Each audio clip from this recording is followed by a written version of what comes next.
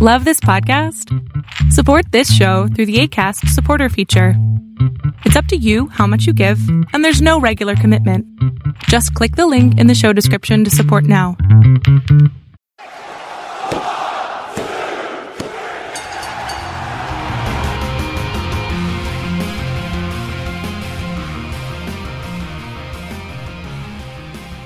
Hey everybody out there, welcome back to Positively Wrestling.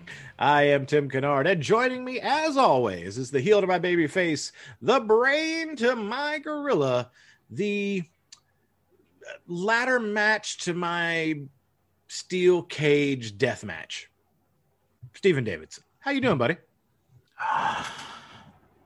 Momo liked my tweet. Yes, Momo did like your tweet. So you are you're over the moon. You're finished. You've accomplished everything you need now, right? I'm out. You're out. He's out. Okay.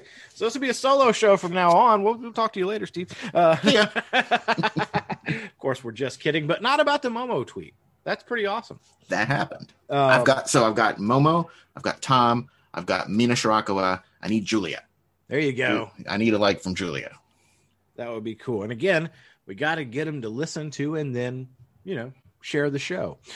Yes. Which would be great. Yes. Wonder how well they would understand our show. That's true. That is the big that's the big issue. Bit of a language barrier there. They would understand the last thing you say every show now. Yes. That would be about it. They would. Mina's working on English. I don't know about the rest of them though. Yeah. And I don't know that I can learn Japanese. I'm sorry. I'm working on it, but I'm not fluent nor anywhere near it. I don't know that I could learn it well enough to speak it. Yeah. But anyway, welcome to the show, everybody. We got plenty of stuff to talk about this week. But of course, as always, we have to kick off with our 3-count segment. And it was my challenge for this week. And I challenge you to your 3 favorite title runs. Just 3 favorite runs from start to finish that you enjoyed the most or you thought were significant, however you want to quantify it, but your top 3. What do you got at number 3, my friend? All right. At number 3, I'm going way back. Way back from WrestleMania 4 to WrestleMania 5 and the Macho Man Randy Savage as the WWF heavyweight champion of the world. This was the pinnacle of me getting into. I'd been watching wrestling a couple years, but I really became feverish about it when Andre beat Hogan for the championship. That's what really sucked me in and hooked me for good. And so it was right after that WrestleMania 4 happened and the Macho Man won that championship. And so that year it wasn't the year that introduced me to wrestling, but it was the year that really made me the mega fan that I still am to this day. So I look back on that fondly, and it was a good run too. It's not just nostalgia. Man, he was all over the place. He was wrestling Andre the Giant, Ted DiBiase, and the Honky Tonk Man, and the Ultimate Warrior, and eventually Hulk Hogan. And I mean, he was out there, and he was on house shows, and he was on TV, and he was on Saturday Night's Main Event, and he was all over the place, and he earned that championship reign, and it was a good one. And I look back on it with nothing but fond memories. That's excellent. A great choice. Such a good run that year too.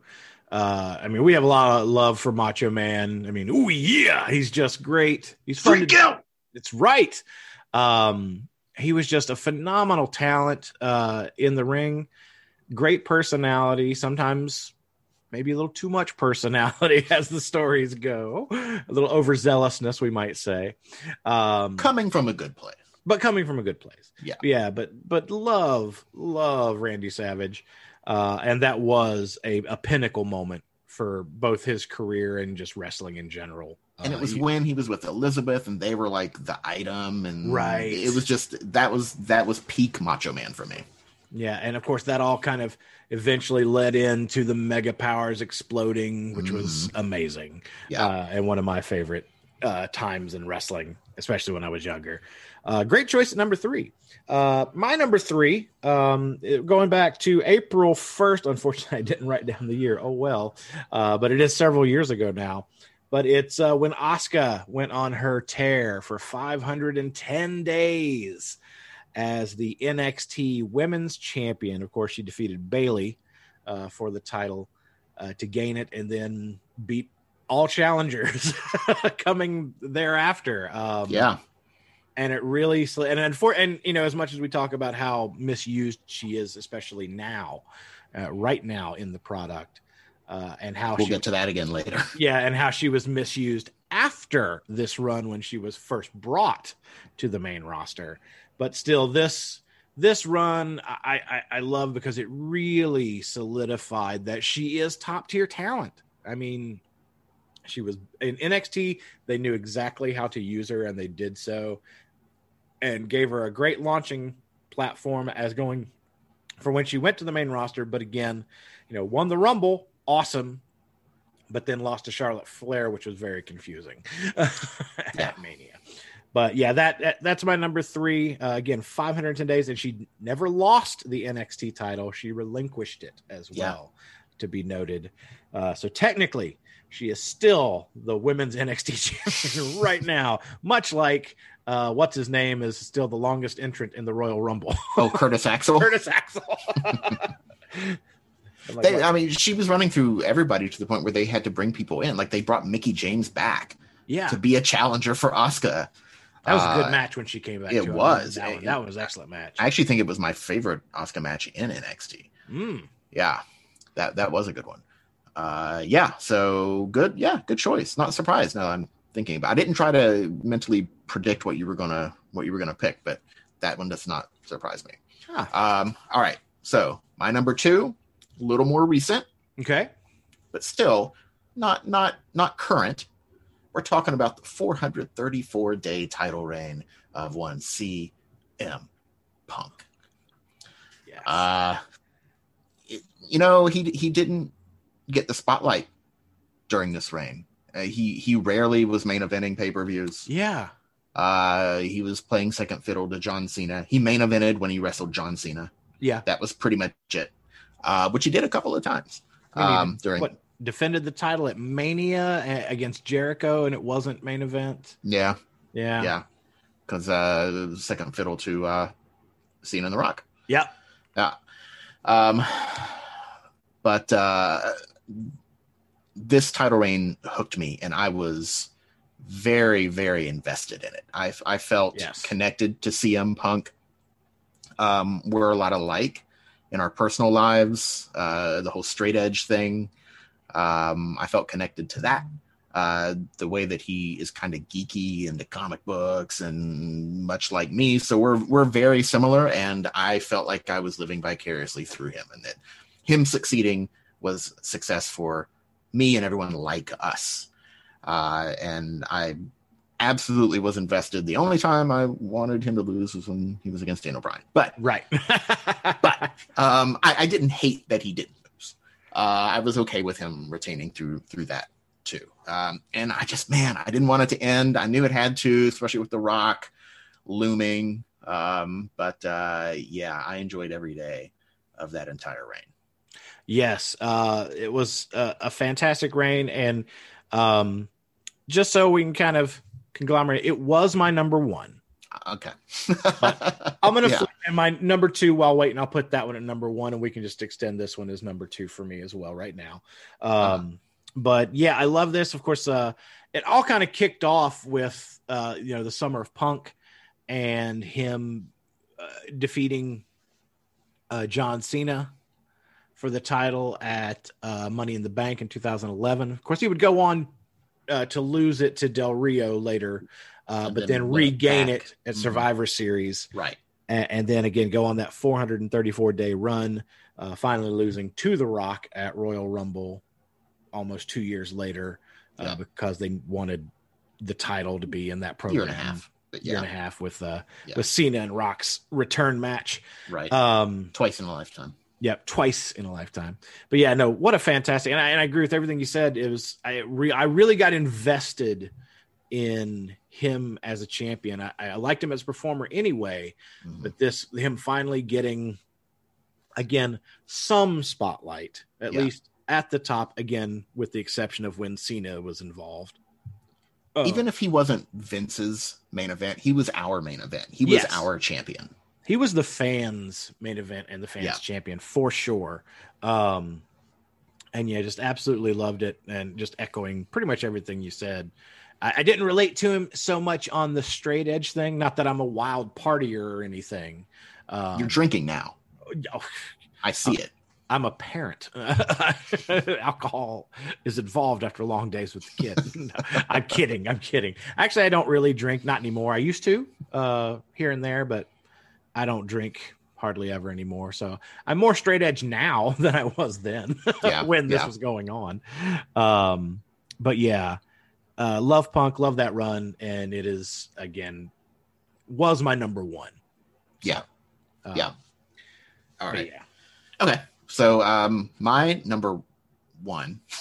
Your actual number one. My actual number one. Probably not his best title reign, but my favorite. Bret Hart's 1997 championship reign from SummerSlam, where he beat The Undertaker to the Montreal Screwjob. Yes. Survivor Series. So not short. I mean, is short, not long. Not long. Just running from August to November. But it was during my favorite story of all time. And it was during the year where Bret did his best work. And that's saying something because it's Bret. So it was the whole USA versus Canada thing. And Bret was a heel in the United States and a face everywhere else. But he was the face to me no matter where he was. I've talked about this before. He was the kind of heel, my favorite kind of heel, the heel that's a heel because he speaks the truth that people don't want to hear. And that's what he was doing. And now we all kind of do it about the United States sometimes. Yeah. He was 20 years ahead of us, pointing out all this stuff that now we admit. It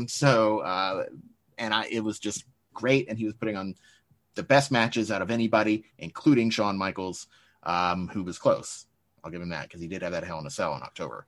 But he was just at the top of his game, both in the ring and on the mic.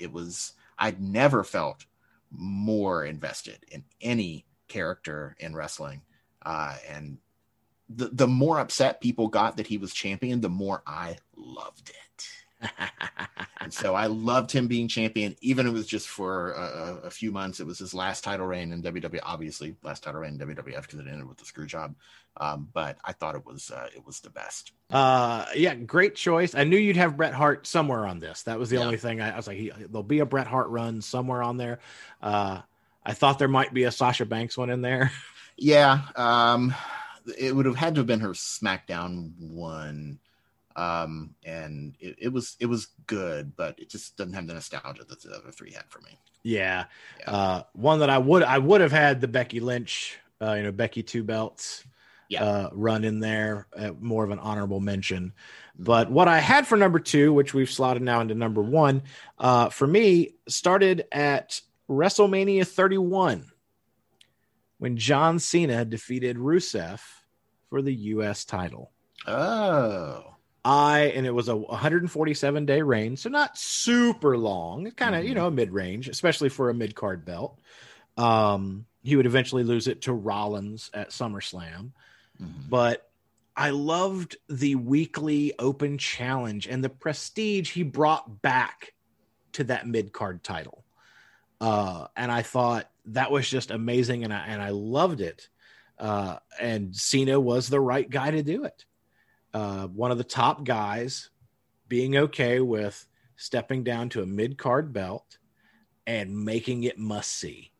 You tuned in every week because you wanted to see who was going to answer that challenge, who's going to be the one.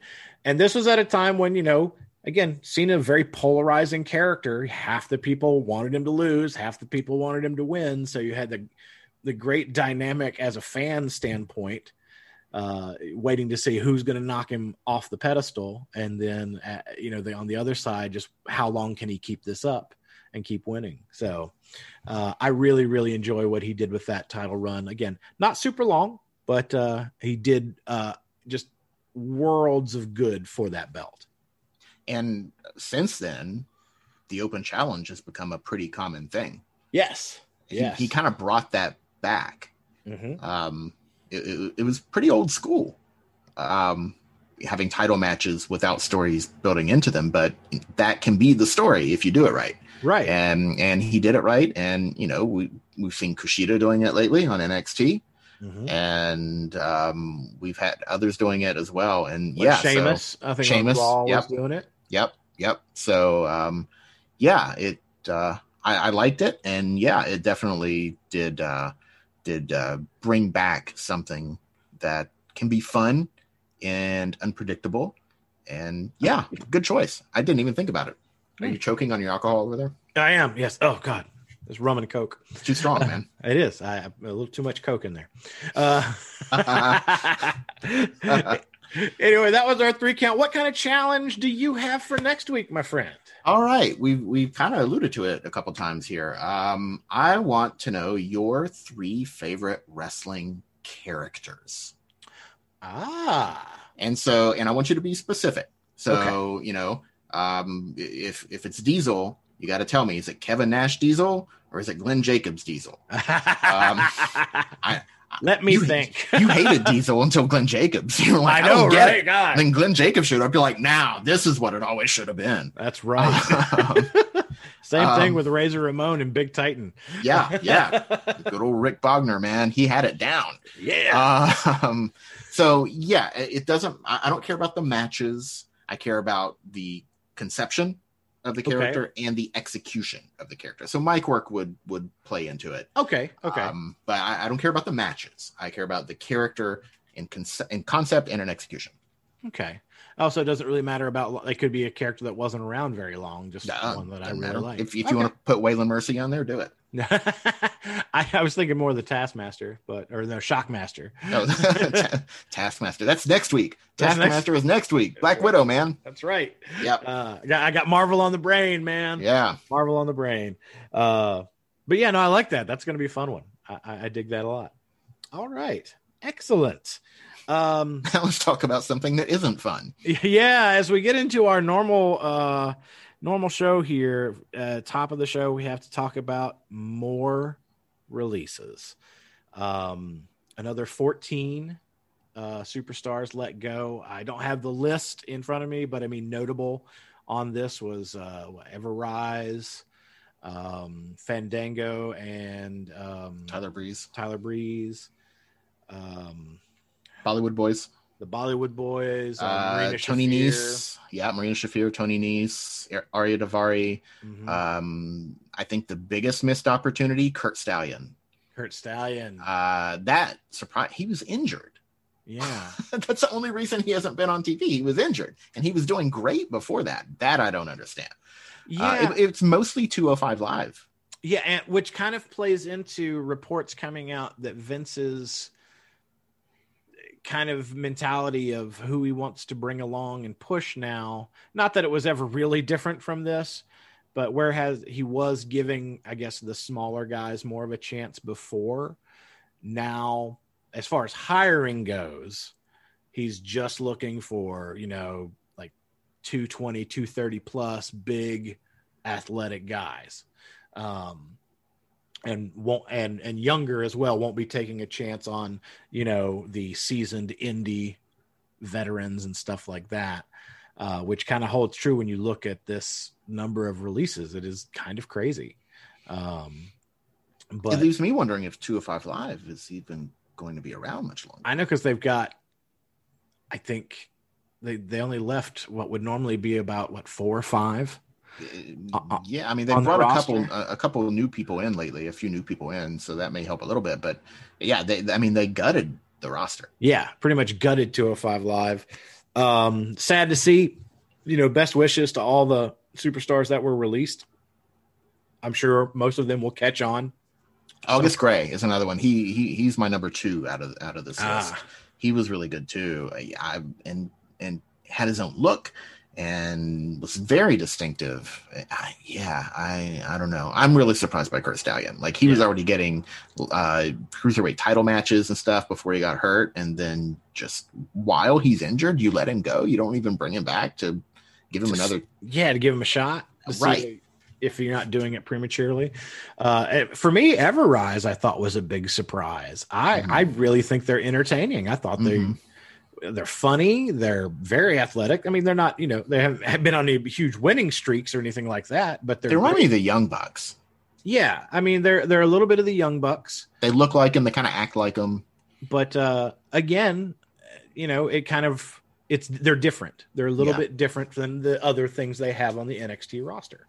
But anyway, it is what it is. It is very sad. I'm sure we'll see some of these people popping up in other promotions very, very soon, or as soon as their non-competes are up. Yeah. Speaking of that, very interesting. We don't know who, but we do know that Laurinaitis granted someone a shortened non-compete time, and basically went ahead and ended it. And it's right before we get to the Great American Bash, not Great American Bash, but the next Slammiversary, the TNA. Oh, TNA. Yeah, the Impact Wrestling, where they've been each year for the past couple of years, they have advertised a bunch of possibilities of released wrestlers showing up. Right. And I think there is a chance for that to happen. A lot of people also say it could be Tommy End, formerly Aleister Black. It could be him, and possibly him showing up in AEW. So who knows? Have to wait and see on that one, because there was no indication as to who it was. But it is interesting that WWE is allowing that to happen. They are, because obviously they know if they're shortening the non-compete, the person is more than likely showing up at a competitor. Obviously, well, that tells me two things. Number one, that they're probably letting them go for reasons other than, we don't think you're worth something. Like, I think they care about these people as people, but they have some sort of reason, business related, to let them go. And maybe they're letting them go so they can go somewhere and get used better. Maybe they just realize, we're not going to be using them, so let them go somewhere that is, if they want to. But another thing, it just tells me again that it's not as cutthroat. The competition's not as cutthroat as people want to make it out to be. Yeah, especially now, they're not really going head to head. I mean, with the exception of where AEW had to be moved to Friday nights, technically, because of the NBA. And even that, they came on after SmackDown. So. Yeah, so it wasn't direct head to head. You weren't really competing for viewers. No. So that is kind of over, the whole war. If there ever really was one, even on Wednesday nights. Right. So I think they understand that. It's like, and for WWE's side, if you know you're not going to use them, why not let them go somewhere else? Yeah. Unless they want to stick around and just get paid, and you're willing to do that. Yeah. But I think some people probably would like that, but others, they want to work. Yeah. And I think we've almost come to a point now. I think the 90-day non-compete needs to either be shortened or just come to an end. Yeah. I understand you don't want the situation like you had back in the day of, we just released this person, the next night on live TV they show up. Yeah, they're on Nitro. But shorten it down to 30 days. Why does it need to be more than 30 days? There's really no point. Honestly, the other company would need 30 days to kind of work them into their plans anyway. Yeah, more than likely, especially if it's a shock release like this that, they don't know about because their contract is ending. Yeah. Kind of thing. But yeah. And who knows? There could be more to come. You never know. This has been, normally after WrestleMania every year we see releases. This year we've seen it in waves, and way more like the fourth wave. I think this is the fourth wave, and one of the largest ones. Yeah. So very interesting to see if they're done, if there's more to come. Who knows? With live crowds coming back, I don't know. And that's another thing that kind of shocks me with them getting ready to go back to even a limited tour schedule. Gutting part of your roster doesn't quite make sense, because you'd think you might need more. Yeah. for the tours. But who knows? We'll have to wait and see on that. Again, best wishes to everybody that was released. Hope to see you soon in other promotions. Let's talk. Let's jump a little bit off here. WWE released their ranking of the top 50 tag teams. Their ranking of the top 50 tag teams in history. We're not going to go through them all, but I thought we would look at a few and see if there's any of them that maybe stick out to you on the list. We'll go through like maybe the top 10 when we get to it. But is there anybody here in this first, 50 to 30 that you think sticks out that should be top 10? Ooh, top 10? I feel like the Bushwhackers at 50, they shouldn't be top 10, but I'd probably put them higher than 50. Okay, well, let's say ones that you think should be up probably significantly higher than what they are. We'll say that. Yeah. I'd probably find room for the Bushwhackers in the top 30 somewhere. Okay. I don't think Batista and Ric Flair should be on there. Yeah, that it's an odd choice. They're a makeshift team. I don't even remember. I barely remember them being a team. Yeah. I can't tell you one match. I can't even name one match. No. I can see Jericho and Big Show maybe because they at least, had a memorable name. Jericho! and their own horrible mishmash entrance music. I hate those entrance mishmashes. Like, those suck. Yes. Write something new. But I like seeing some of these, the Natural Disasters, Money Incorporated. I think Money Incorporated should be a little higher. That's what I was thinking. I think they might need to be a little bit higher. Yeah, maybe top 20 for them. I mean, you got the Bludgeon Brothers at 31. No offense to the Bludgeon Brothers. Right.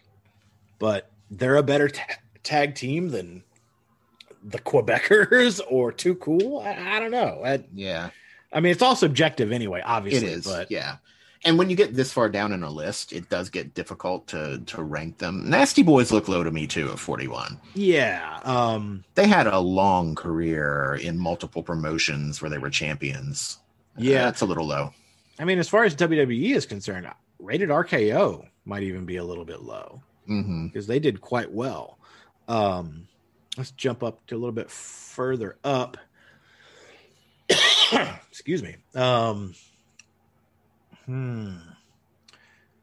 like that Team Hell No is on there. Yeah. I like seeing Volkov and the Sheik.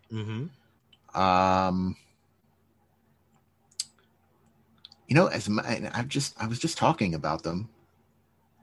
I don't know if the Mega Powers belong on this list. Yeah, because it was great seeing them team up, but there was so few instances. They were more of just, they had tag team matches, but I never really saw, they still had their singles careers going. Yeah. They never even fought for the tag team championships. Yeah. And I think that should be a qualifier. If you're going to be in the top 50 tag teams, you probably needed to at least be in the hunt for the tag team championships. Yeah. They never were. They never wrestled actual tag teams. You never saw the Mega Powers against Demolition. Right. They were against their singles rivals like DiBiase and Andre the Giant.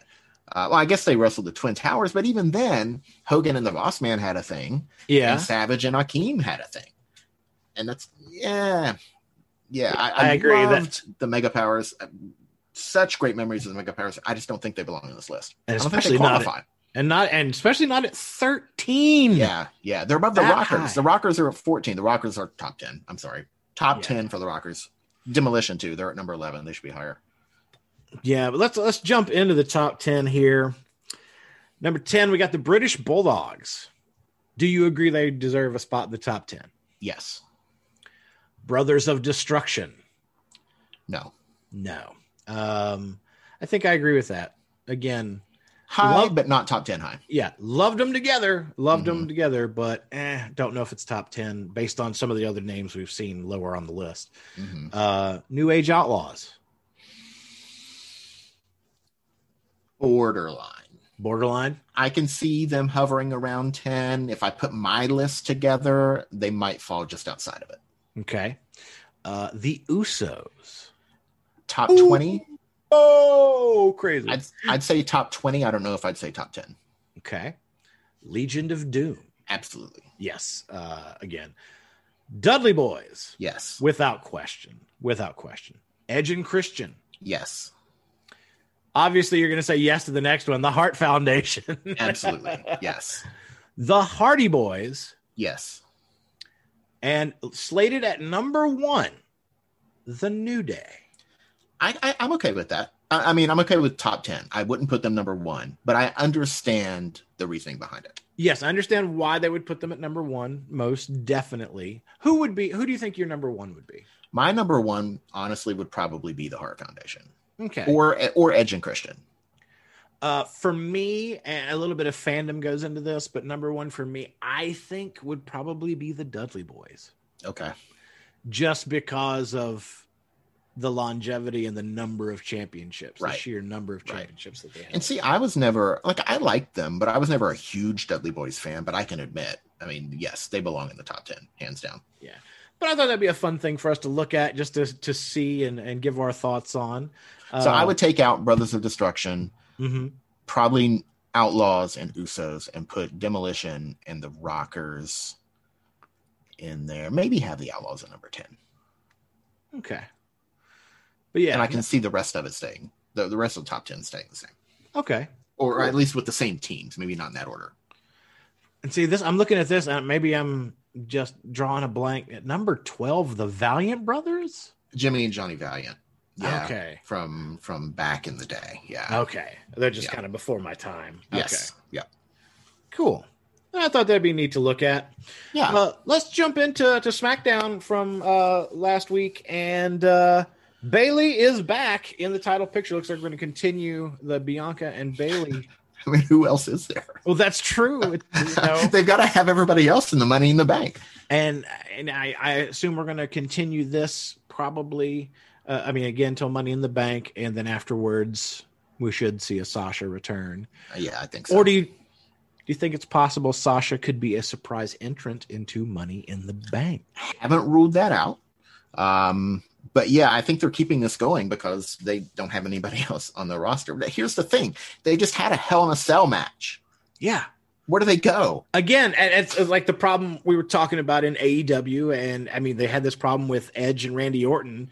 You start with the big match, what would normally be the blow off, the end all be all stipulation match. And now you have to go backwards. Yeah. And it ended clean. It ended definitively. Mm-hmm. And then, I mean, they haven't announced Bayley's getting a title shot, but she beat Bianca in the mixed tag match. Yeah. So, what else are they doing? I mean, that's obviously where they're going with it. I would assume, yeah. I don't see how they don't do that. But yeah, so we'll have to wait and see. But yeah, I would love to see Sasha. Well, it's like I'd love to see Sasha surprise enter in the Money in the Bank, but she doesn't need the Money in the Bank to be in the title picture. I'd like her to have it on her resume. So that that's true. She won it. But if I have to choose, I'd rather she win the Rumble. Yeah. But yeah, because even though I don't think it'll happen, I would really love to see Nikki in the Bank. And we talked about it last week, but I'd love right to see now. Nikki I'm wearing my shirt. You see my shirt? I see it. I see it. I'm all in on Liv Morgan. That would be cool. She isn't officially announced for it. They true. just heavily suggested that if she beats Carmella, she'll be put in it. I mean, they'll put her in it. Like, it would be stupid not to at this point. But they haven't. And again, they don't have enough people not to put her in. Really. Right. Yeah. Yeah. Women's Money in the Bank. 2 people. 2 people in that. Yeah. But yeah, so I am excited to see where that goes. Speaking of Money in the Bank, we had some more qualifiers on SmackDown, and Carmella was kind of announced just to be in it. She fought hard for that, man. Yeah. And then, of course, Liv, we are speculating heavily that she's probably going to be in it based on them saying that she defeated Carmella. It would be mean to her fans. Yes. At this point. That would just be cruel. But also qualifying for Money in the Bank and now throwing a wrench into who I think might possibly win. Yeah. Big E. Big E. I think he would be a great choice because I think he's right on that. He's on that edge to be world title challenger material. And he's been on Talking Smack in Paul Heyman's face for so long, saying that he's going to be at WrestleMania fighting for that championship. If he wins Money in the Bank, he can just wait to WrestleMania. Yeah, and just cash in then. So yeah, I as much as I want to see a Sami Zayn running around with the Money in the Bank, That would be so fun. Big E might possibly be my new favorite for it. We'll have to see. Do you think Sammy beats Kevin in the Last Man Standing match tonight on SmackDown for the Money in the Bank qualifier? This one is an interesting one because reports were coming out that Kevin Owens was going to take some time off after the match they had at Hell in a Cell. But then, to everyone's surprise, including Sammy's, we have this Last Man Standing match coming on for tonight. So, it's going to be a barn burner. It's going to be awesome. These two don't put on bad matches when they're in there together. Last Man Standings are hard though because you can't have a quick win. Right.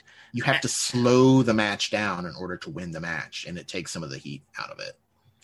I wonder if maybe, and again, Kevin Owens could still be planning to take some time off.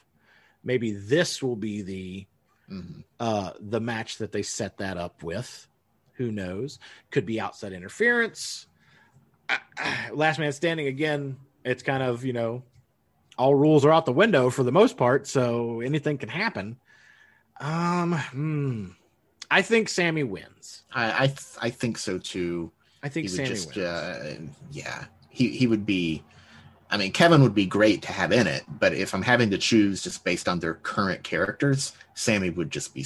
He's too much fun not to be in this match. Yeah, and no disrespect to Kevin Owens, but since he hasn't been on TV leading up to this match, it makes it very unlikely for me to say he's going to win. Mm-hmm. So especially without fans. I think you severely disrespected Kevin Owens. I did, totally. Sorry, Kev. Yeah. No backsies. No backsies. Dang.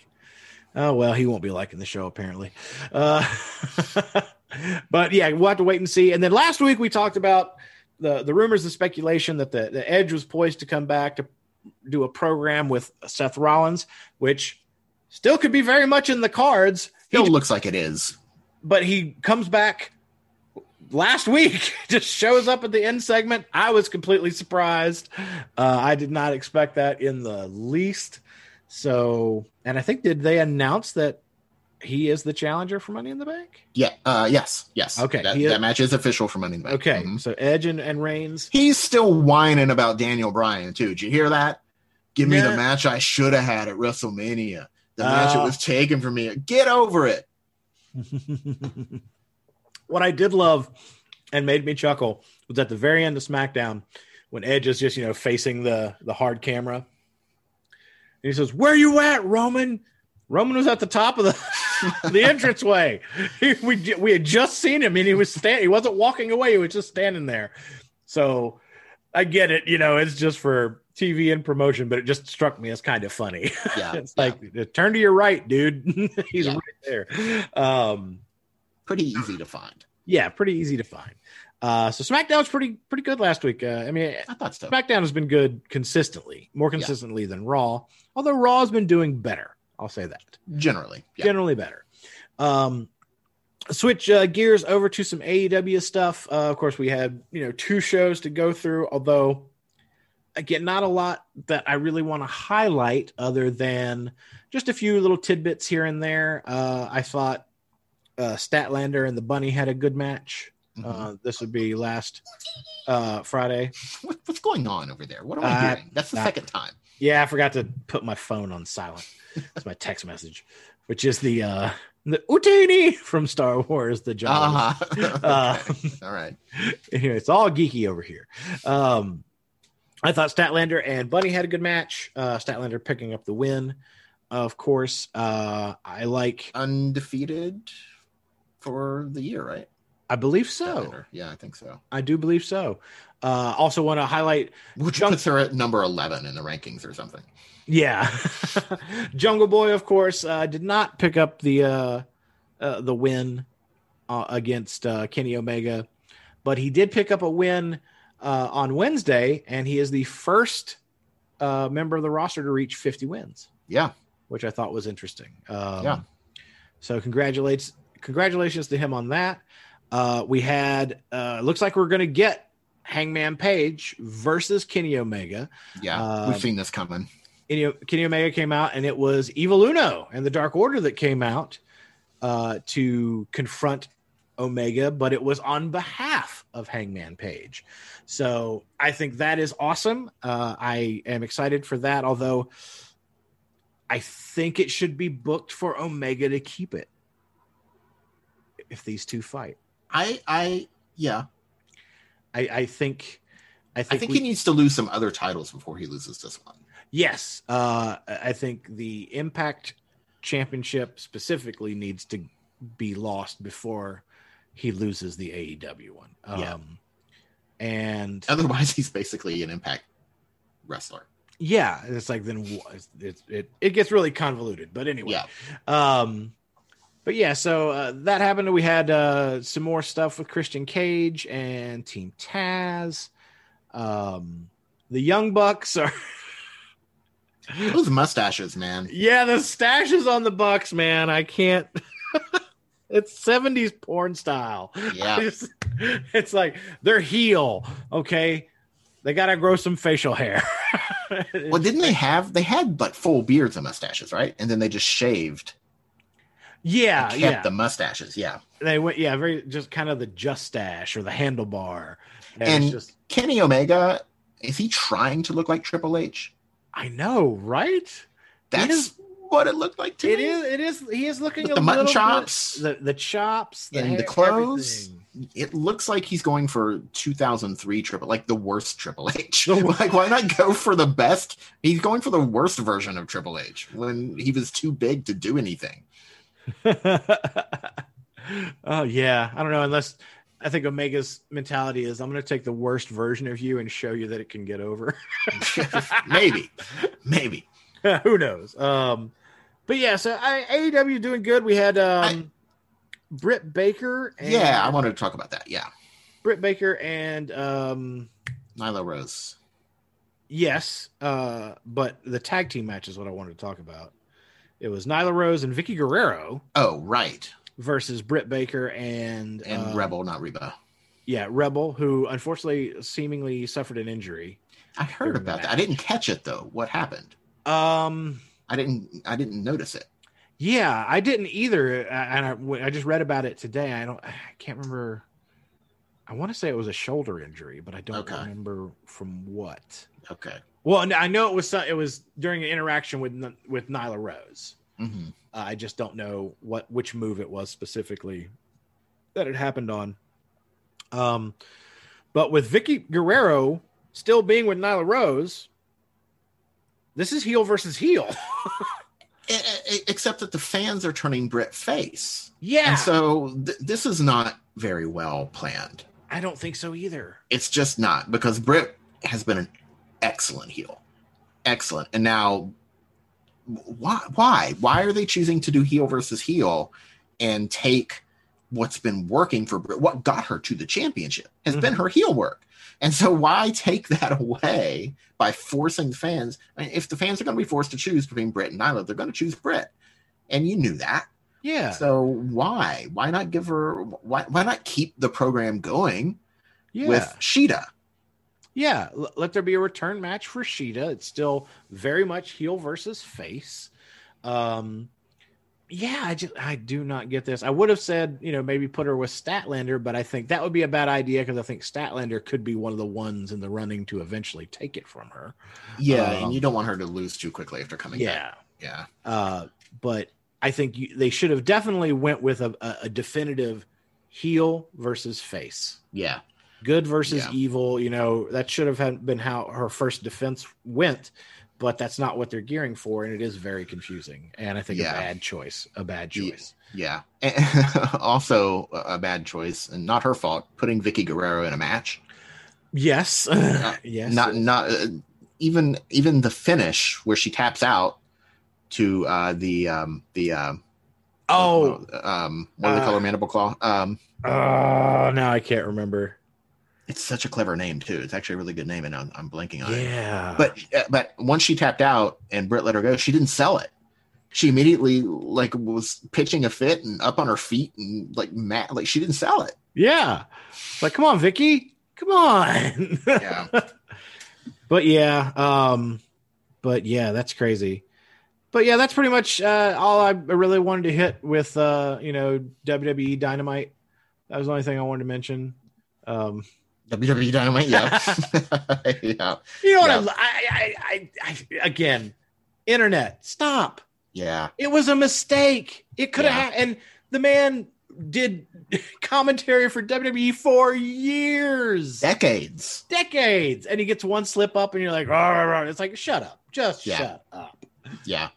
I chuckled. It was funny, and that's all it is. It's a one moment. It doesn't need to be remembered at this point. Right. And I mean, look, let's face it, the longer time passes, the closer Dynamite comes to being a WWE show anyway. Well, that's true. Eventually they might get bought out, or just the talent showing up. Who knows? Yeah. But yeah, so let's move on. You've got some Stardom stuff to talk about with the Yokohama Dream Cinderella preview. Yes, they're back on pay-per-view this Sunday. I've ordered. I'll be watching, not live. It's at 4 a.m. on the East Coast, 1 a.m. on the West Coast if you're with us over here in the United States. But I have nothing else to do on Sunday, so I'll get up and I'll watch. So we've been building. They had 3 shows over the last weekend, helping to build. I'll kind of touch on things from those shows as I go through the card here. So Sunday, 4th of July, which does not mean as much over there as it does over here. So this isn't some sort of holiday show for them.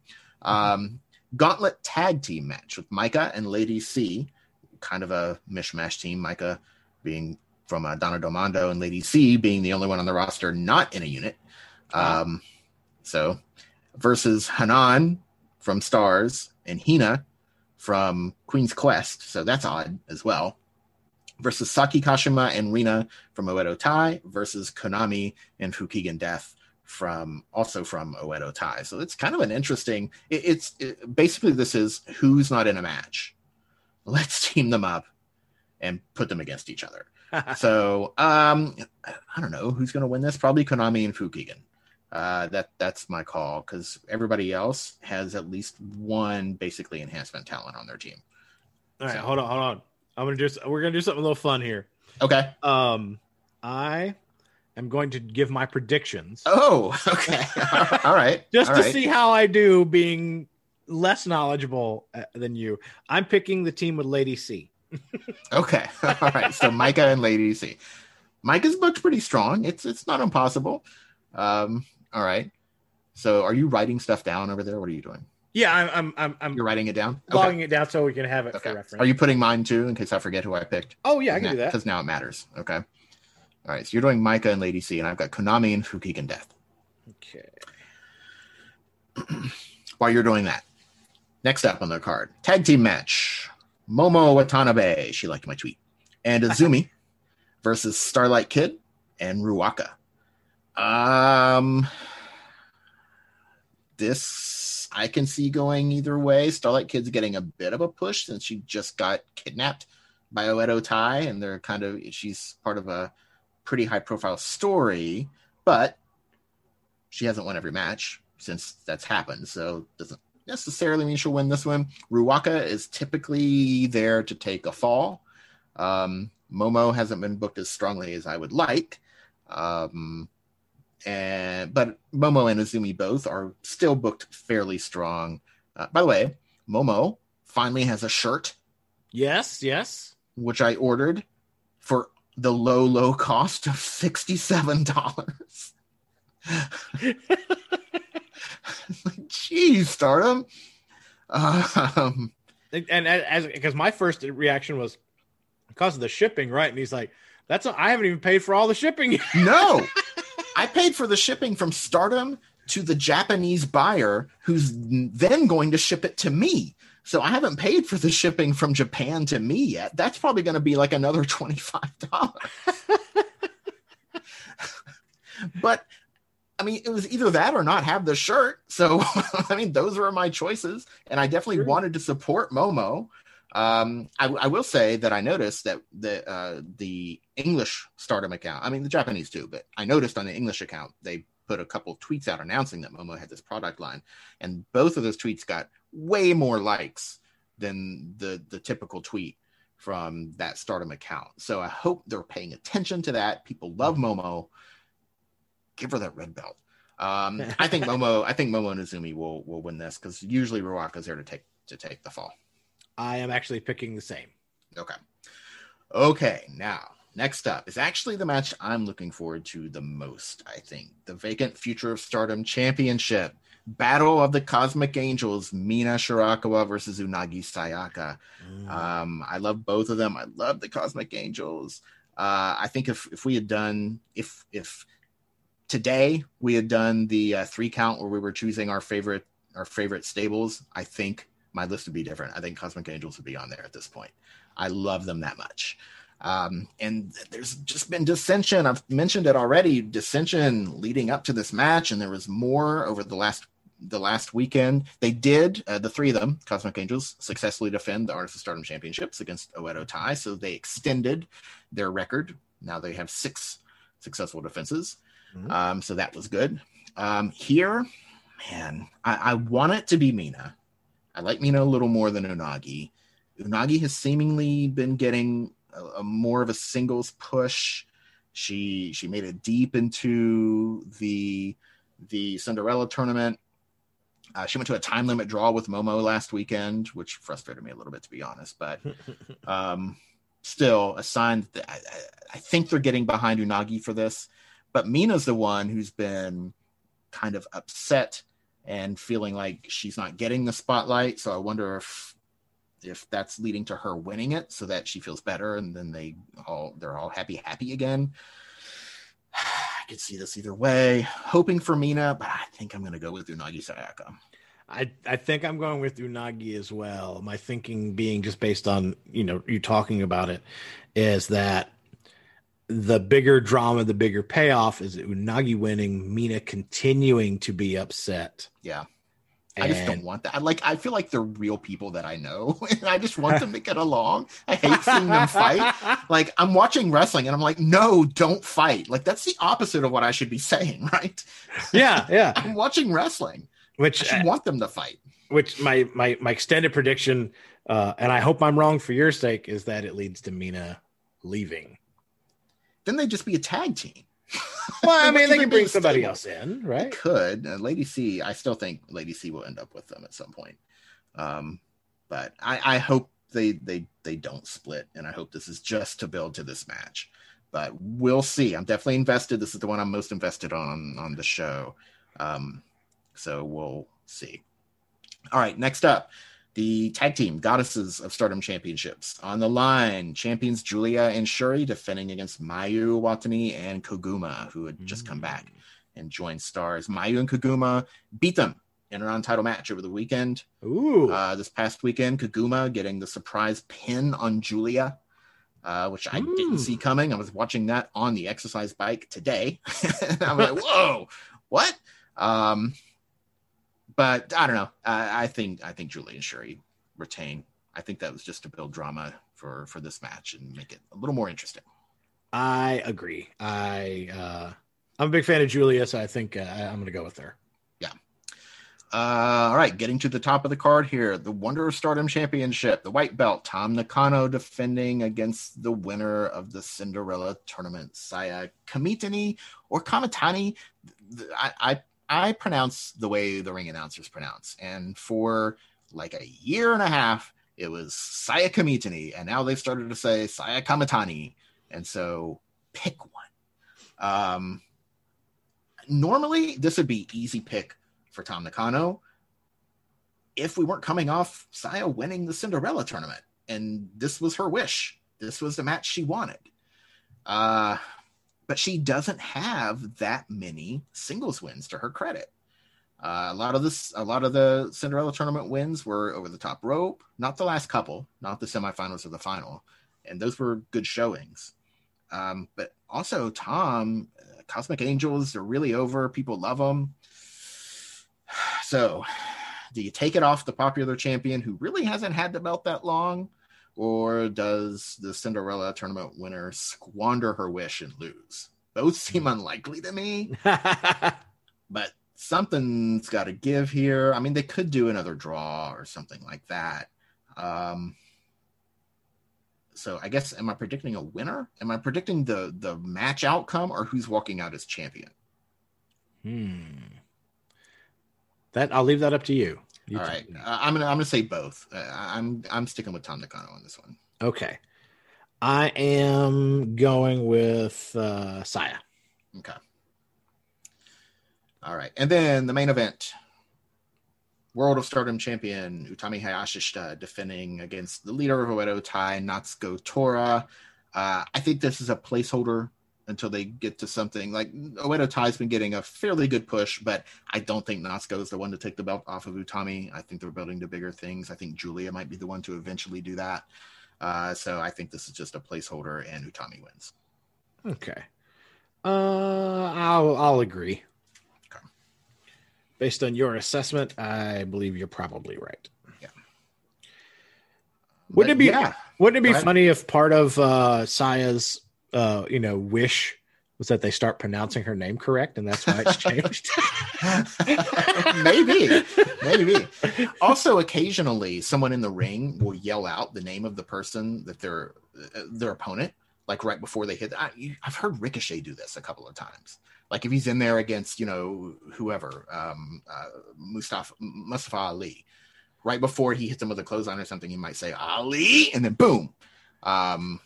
And they do that in Japan, I guess. They certainly do it in Stardom. And I've noticed that the wrestlers, when they say it, they'll say Kamatani. Kamatani. So I'm beginning to think it was supposed to be Kamatani this whole time. Ah, yeah, very possible. Very possible.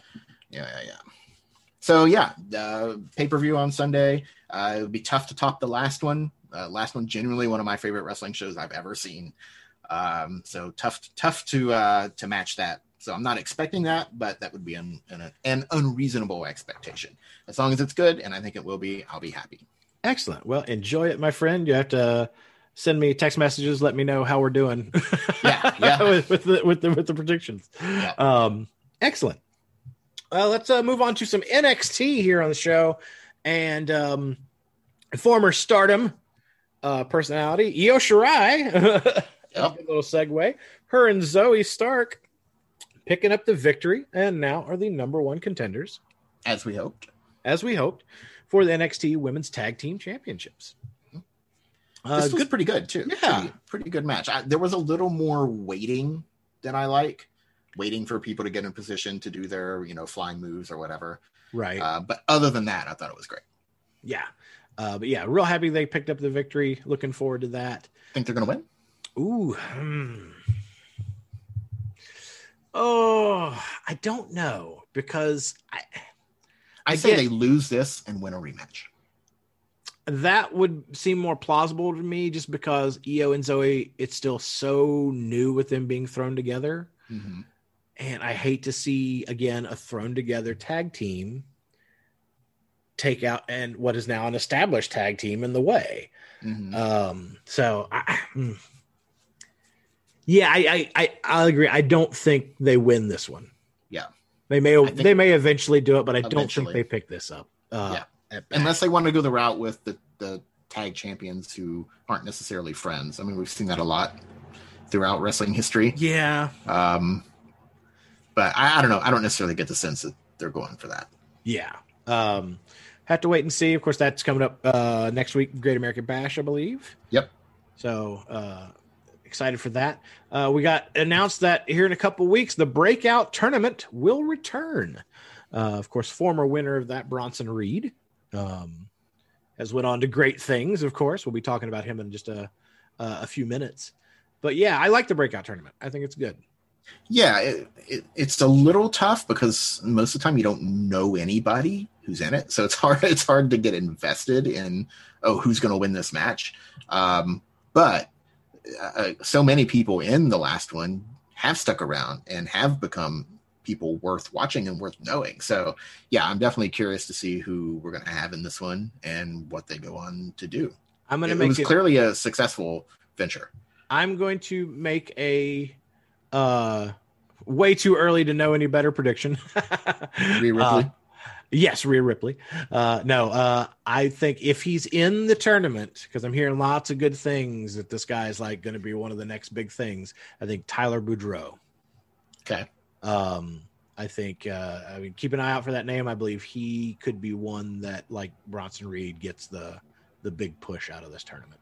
Okay. So we'll see. We had a scary moment on NXT. You had Xia Li and Boa taking on Mercedes Martinez and Jake Atlas. And there was a kick from Xia to Mercedes and pretty much knocked her out. And they had to pretty much end the match prematurely due to that. They took her off camera. The X was thrown up by the ref. We don't know a lot at this point. The only thing that's been reported so far that I've seen as of recording of this show is that they did send her for medical testing and for further inspection, but we've received no word from that. So fingers crossed. I haven't heard anything. I really enjoy Mercedes Martinez's work. I really hope that this is nothing serious, that it was just precaution. So hopefully it will all turn out fine. But yeah, very scary moment from that. I like Xia Li and where they were going with this. I hope this doesn't fundamentally change everything. I don't think it will. I mean, accidents happen. Unless you mean if it will take Mercedes off of TV and kind of change the stories. That's more what I'm getting at. Yeah. Because I believe the other thing, accidents happen. Right. That I don't think there's going to be any ill will or anything like that. But if Mercedes is taken out of TV because of injury, where does that leave Tian Sha and Xia Li and Boa and all that? Keep going with Jake Atlas and maybe find a way to work around. Maybe if Mercedes can't be in the ring, she could still be there for storyline advancement. And maybe just at ringside, but not technically get in for bumps or anything like that. Yeah. So we'll wait and see. We also had some more going on with Karrion Kross and Johnny Gargano. Just kind of, he wants that title shot. Yeah. And we had the big brawl outside. In the parking lot. I don't know. I wasn't crazy about all the execution here. Little things stick out to me though, like when Austin. God, why do I always want to say Austin Powers? Jeez, every time I want to say Austin. And now all I'm thinking is, baby. Now all I'm thinking is Austin Powers. It's Austin Theory. Thank you, man. All I could think was Austin Powers. When he stood up and just fed his back to Karrion Kross for that forearm to the back of the head, it was just a little too obvious. Could you not get up in a more natural way and let Kross kind of circle around behind you and hit you? Stuff like that. But I mean, Johnny's going to lose. I don't know. I'm going to say I don't know. You think they're bringing him up? I think, again, as we're going to talk about Bronson Reed here in just a second, I think something very, very similar could be going on with Karrion Kross, and this could be a way to move it off of him, kind of unexpectedly and quickly. Because I think there's going to be, with live crowds coming back, I think we're going to see a lot of big moves leading into the draft and right up to it. And I think this might be the moment they take it off of Kross. I think he needs to stay in NXT for a while, because I think if he comes up as is, he is not going to be very successful on the main roster. Now, I'm not going to disagree with you on that, because their track record of bringing people up from NXT to Raw and SmackDown is not great. Nope. in how they use it. So there's a big strike against there. But in the same way, maybe not. He might not be ready from his own standpoint to fit into Raw or SmackDown. What stood out to me was his appearance on Main Event. Yeah. Last week. And it really drove home the point that I think right now he's an entrance. That's very possible. And a lot of people will argue the same thing, that he is mostly an entrance and not much more. Yeah. So I don't know. I'm not saying he couldn't be more. I'm just saying right now. We haven't seen it. So I don't know. It'll be interesting to talk about. Well, let's move on to the next one. I'll let you kind of. I know you were real excited for this. Bro, yeah, Isaiah Swerve Scott winning that North American title. I popped. I didn't think. I thought I don't know. I thought he was going to get disqualified or something. I didn't think that Bronson Reed would outright just beat him, but I didn't think they were going to do the switch this week. So we didn't even know the match was going to happen when the show came on the air. They made it during the show, and it was the main event. And he looked good doing it. Won with a well-placed 450 splash to Bronson Reed's back as Bronson Reed was crawling into the ring from the outside. So it wasn't your typical, he didn't see it coming. Right. So it was well thought out. And man, I love Hit Row. They're going to be big, I think. This is just the start for them. I'm waiting for BFAB. I think they need to get her into that women's division. Yeah, I agree. I'm loving Hit Row. Because I didn't get to watch NXT live this week. I got home too late, but you had texted me and you're like, "Are you watching?" I was like, "No, unfortunately not." And I was like, "Good stuff happening." You're like, "Impromptu title match, basically." And I was like, "Ooh." And my question that I posed to you, I was like, "Okay," before I had you spoil it for me because I wasn't going to be able to watch till the next day. I was like, "Is it someone on the roster currently?" And you were like, "Yeah." I'm like, "Okay." Because I was like, "Oh, are they pulling like someone showing up for the first time, or I thought you had someone specific in mind. You didn't? No, not really. Okay.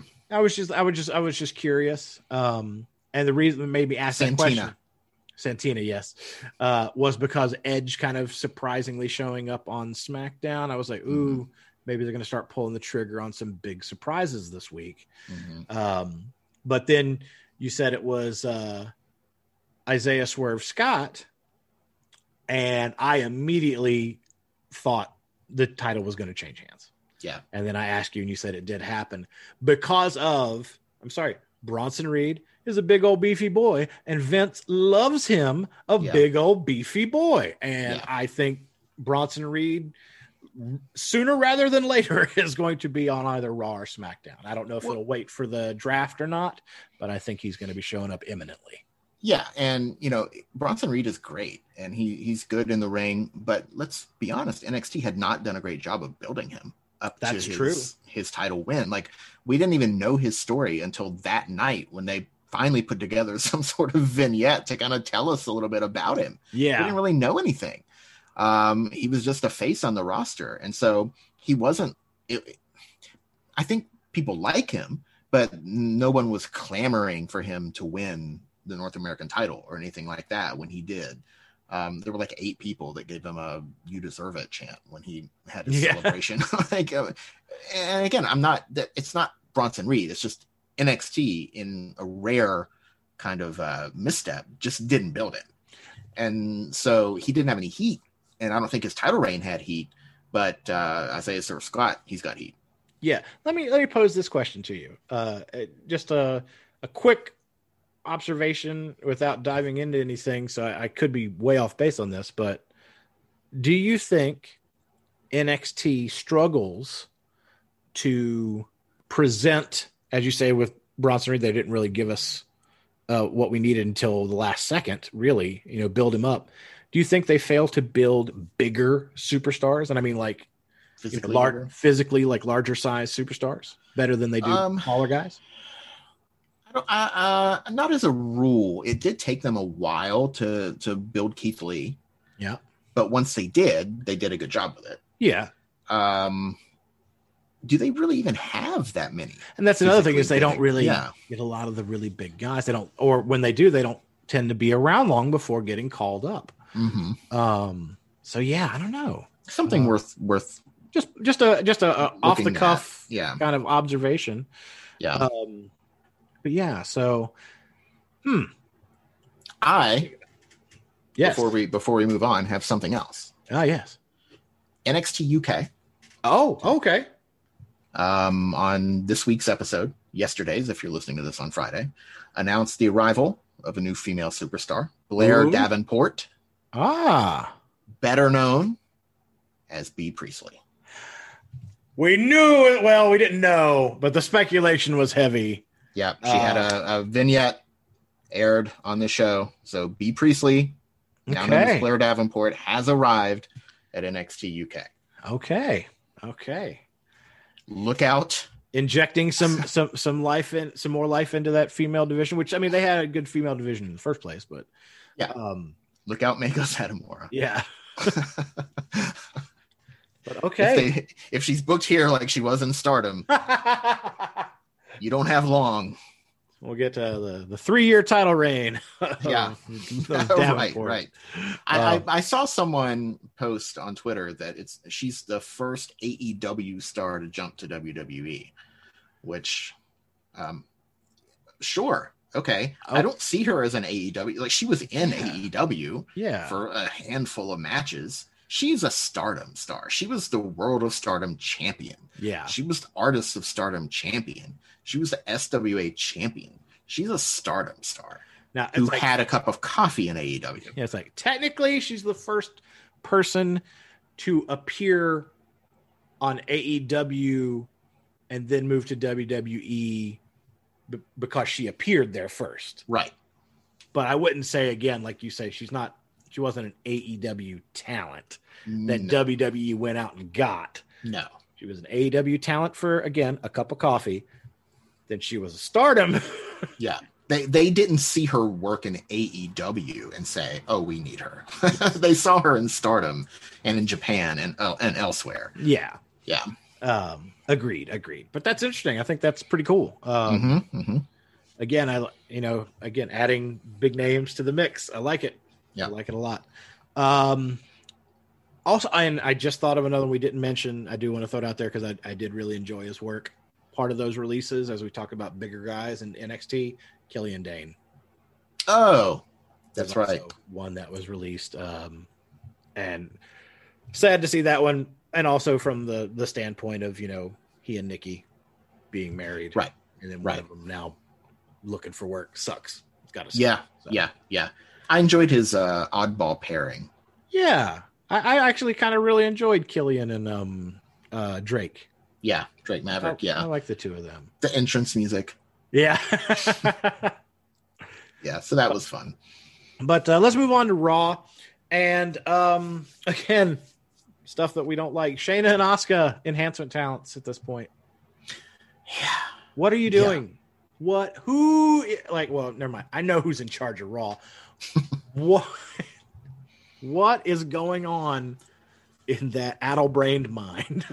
And this, again, is why we need enhancement talent matches. Yes. Nikki needed to win something. Yes. Give Nikki a win, but not over Shayna. Yeah. Asuka and Naomi essentially lost a handicap match. Yeah. To Doudrop / Piper Niven. Yep. So Asuka gets pinned clean. Not technically a handicap match, but in execution, it was a handicap match. And Asuka got pinned clean in a matter of minutes. 5 minutes, maybe? Yeah, and again, and even if you take the tag out of it, had this been a one-on-one match, Doudrop versus Asuka, Asuka still shouldn't be losing that. No. At this point. And that's not a match that should be happening at this point. Yeah, and that's no offense to Piper Niven. She needs to be built and, and win matches. But it shouldn't come at Asuka's expense. No. I would buy it over Naomi before I buy it over Asuka. Yeah. But no offense to Naomi. Naomi's a former 2-time champion too. So, these former champions should be protected. Yes. To a degree.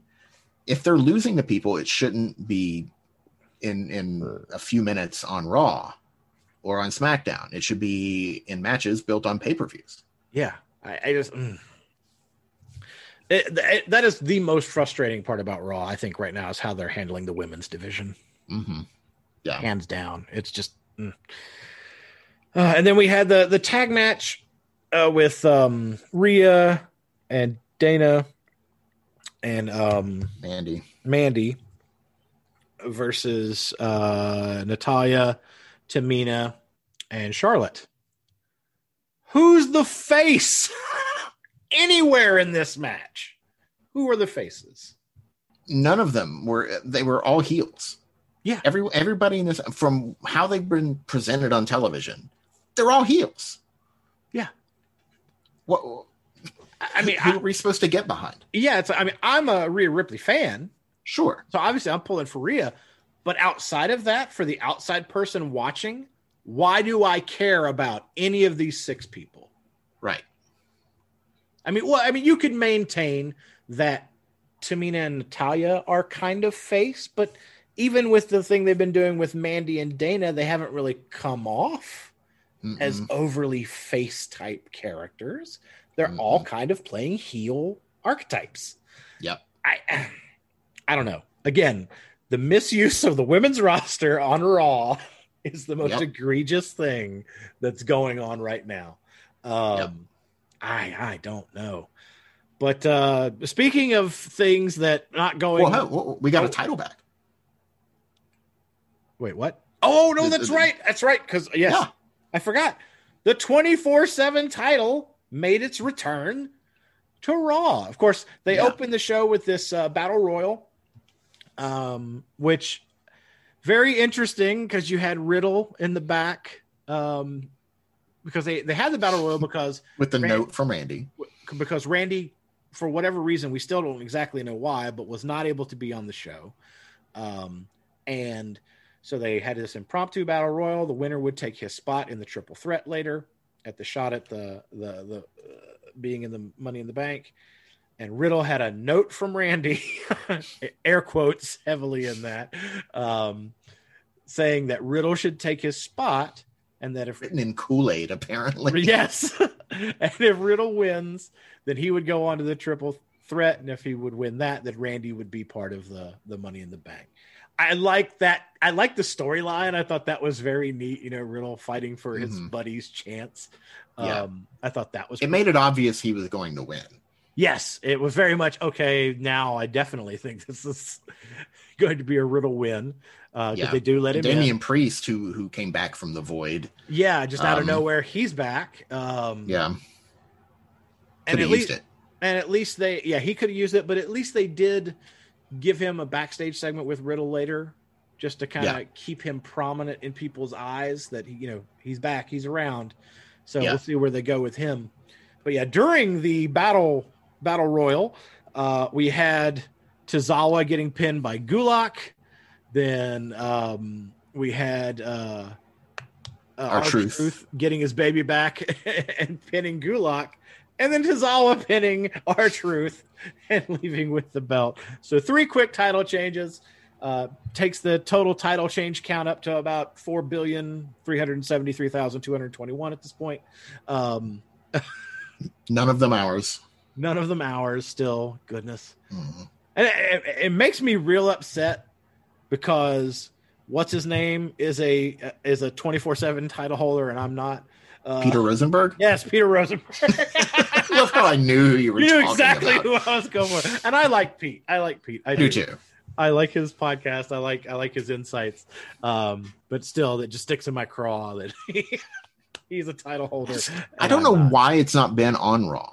Because we've not heard one word. At least I haven't heard one word about why R-Truth went away for a while. And he came back and has been on Raw Talk with the title. Oh, no, not with the title, but talking about the title because Tozawa's had it for a little while. But still, it hasn't been on Raw until now. So so who knows? And I mean, it could be one of those things that they paused on it because it is more of a live crowd thing. They're wanting that reaction for it, spontaneous stuff that happens live. They've been doing it for the whole. Well, that's true. I don't know. Again, Raw's a mess. Let's just say it. Raw, fundamentally, from a booking standpoint, tends to be a big old mess. But speaking of that, speaking of that, though, and speaking of releases, the writer you were talking about last week was also released. Yes, almost immediately after the show, like the next day, an article comes out that writer, whose name I forget now, but was let go due to that because of, as quoted, the embarrassment felt from WWE based on her comments on that show. That's crazy. That is crazy. And again, we highlighted that it's possible to be a good writer without having the encyclopedic knowledge or even any knowledge. If it just depends on how you're used. And I think, but I can see where it would be embarrassing for WWE to see your writer say that. Yeah, and I think it's the way she came off in that interview is what it ultimately came down to. I think based on what I read, there are probably different ways she could have worded things. Yeah. And because she kind of, as a writer, you would think she'd find the best. Yeah. And because she kind of chuckled when she was saying it, almost like it's kind of a joke. Yeah.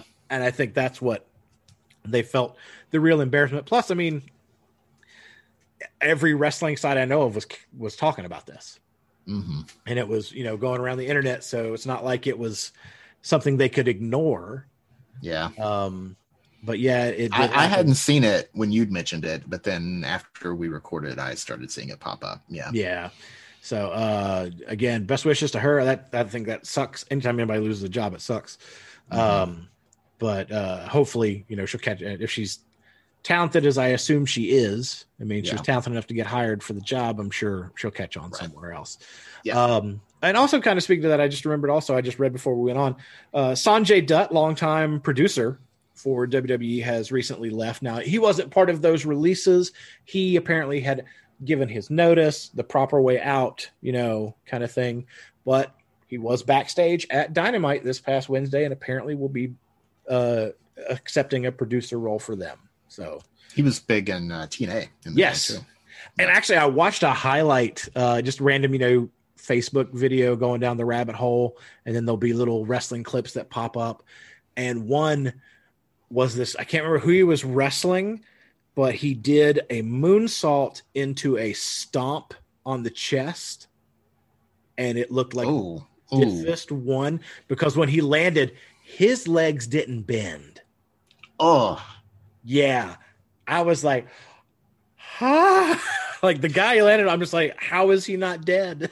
If you want to see something that hurts, go to this week's NXT UK and watch the finish to the main event between Jordan Devlin and A-Kid.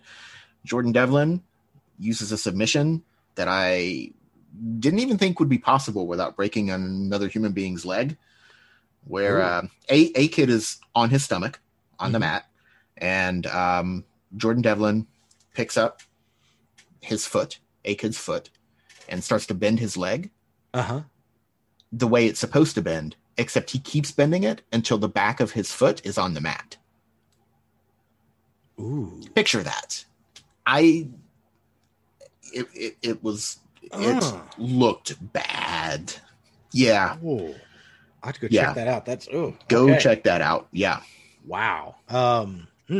Okay. But yeah, jumping back to Raw, and again, booking issues. We did have that triple threat match, which Riddle was now a part of, along with Drew McIntyre and AJ Styles, the winner of which being put into the Money in the Bank ladder match. And my biggest fears came to fruition. Our biggest fears came to fruition as Drew wins. Mm-hmm. And what's the story here? It didn't even, the finish didn't even make sense to me because Riddle had just gone for the pin on AJ, and Omos pulls him out of the ring to stop the pin, and then Drew hits the Claymore and gets the pin on Riddle. Like, why even bother pulling why didn't Omos do something to stop that? If he's gonna stop one pin attempt, why didn't he stop the other one? Yeah. So again, not a lot of sense being told in that story in the ring with the result. And again, it's like, is this really what they think the fans are going to be amped for when we get back in front of a live crowd?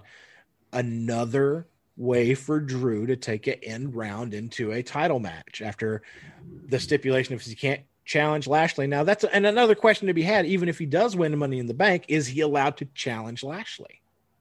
Hopefully it'll be a non-issue and he won't win. Yeah, I'm hoping. Yeah, I really do not want to see Drew walk away with the Money in the Bank. I suspect that he'll be moved to SmackDown. Roman's out of challengers. And that's true. You could, if he did win, he could challenge Roman. Again, I think even if he didn't win. But again, it's hard to. I don't know. I just don't have a lot of faith at this point in it going the way that I think it should. But that's true. I guess he technically doesn't have to because the draft is coming up. Mm-hmm. So you could move him that way. Yeah. Because again, Roman seemingly out of challengers, although that's why Edge is the challenger. Like there's nobody left. We've got Edge, potentially John Cena. I think day to day that a little bit, it's like maybe it will, maybe it won't, maybe it will, who knows? But even then, like long term, what happens after Cena? Yeah. It's like, where do you go after that? Yeah. So they're definitely gonna have to shake things up. And yes, I don't know. I really hope he doesn't win. Really hope. Hey, what about that body press that Ricochet hit Morrison with?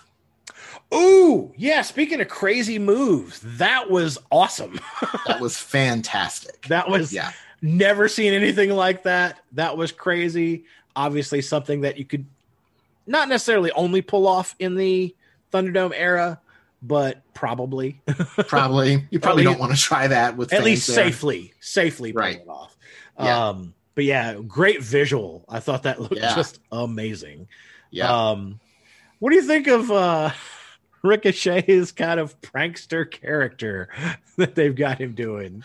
It's a character. Yeah. And it's nothing too crazy. I'm a little annoyed that once he accepted that open challenge and wore his street clothes, he's continued to wear his street clothes. He still wears like slacks or dark denim or whatever he's wearing. He's not wearing wrestling gear anymore, and that always annoys me unless it's a character trait. Well, and like Hillbilly Jim. And I think he's trying to make it one, because I read an article where he was in an interview and somebody asked him about that. It's like his continued use.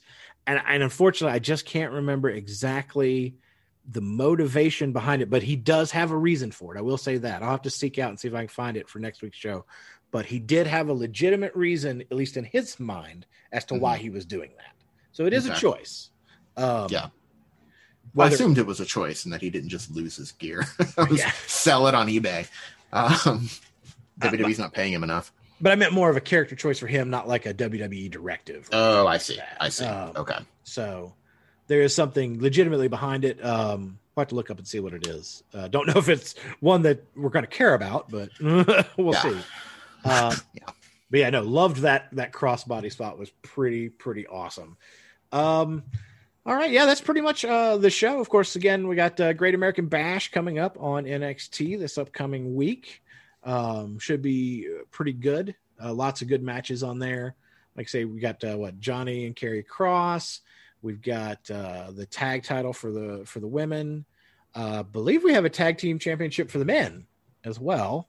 Yes. On that, with Ciampa and Timothy Thatcher versus is it the Grizzled Young Veteran? No. MSK. Yeah. Formerly known as the Grizzled Young Veteran. Yes. And we've got the no, they haven't announced a women's championship match, have they? No. But we do have the $1 million belt on the line between Cameron Grimes and LA Knight. And stipulation that the loser has to be the other one's butler. No, it's only if Cameron Grimes. Yeah. So it's the title, it's the belt on the line for LA Knight, and then the butlership on the line. LA Knight's going to win this thing because that's going to be so much fun. It is, and because of the I know it's going to be entertaining. I really want Cameron Grimes. I hope that at the end of this rainbow, Cameron Grimes gets the push that I think he deserves. At some point, the pot of gold. Yeah, I hope he gets that pot of gold. Okay, you started the metaphor and then just abandoned it. I did. Your sentence. I did. That was my bad. What happened there? I am not I guess. Are you writing Raw? I should be at this point. All right. It sounds like I am. But yeah, I hope Cameron Grimes eventually gets his pot of gold and gets that push he deserves for what he's got to go. But it is going to be hilarious. Yeah. Him as the butler and the vignettes they'll do with that is going to be hysterical. And he's going to be sabotaging the tasks that he's given. I see it's going to be fun. I see it like the Miz and Stunt Double. Eventually towards the end, Sandow was starting to be in it for himself and understanding. So I think that's how we'll go with this. It'll just happen a little bit quicker. Because in the beginning, Sandow was all about being Mizdow. Right. So we'll have to wait and see. But yeah, that's Great American Bash. That's on Wednesday. Hey, come back and listen to us next week. Hope you enjoyed the show. What's one thing you love this week, Steve? So when the Cosmic Angels successfully defended their Artists of Stardom championships, they were presented with a trophy. You always get one when you win a title match, whether it's a defense or a title win. And someone, I assume from a local business or something, some dude came in the ring and presented them with 2 giant fish posters. Now, not Fish the band.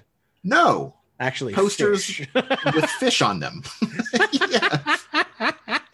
I don't know what it was about. I have no idea. But I guess it's better than not having fish posters. Yeah, I guess. Hey, I guess, free is free. Mm-hmm. Free is free, man. Man, just 2 giant fish posters. Mm-hmm. Yep. Wow. That is interesting. Okay. Yeah. As for me, it had to be the Viper Randy Riddle.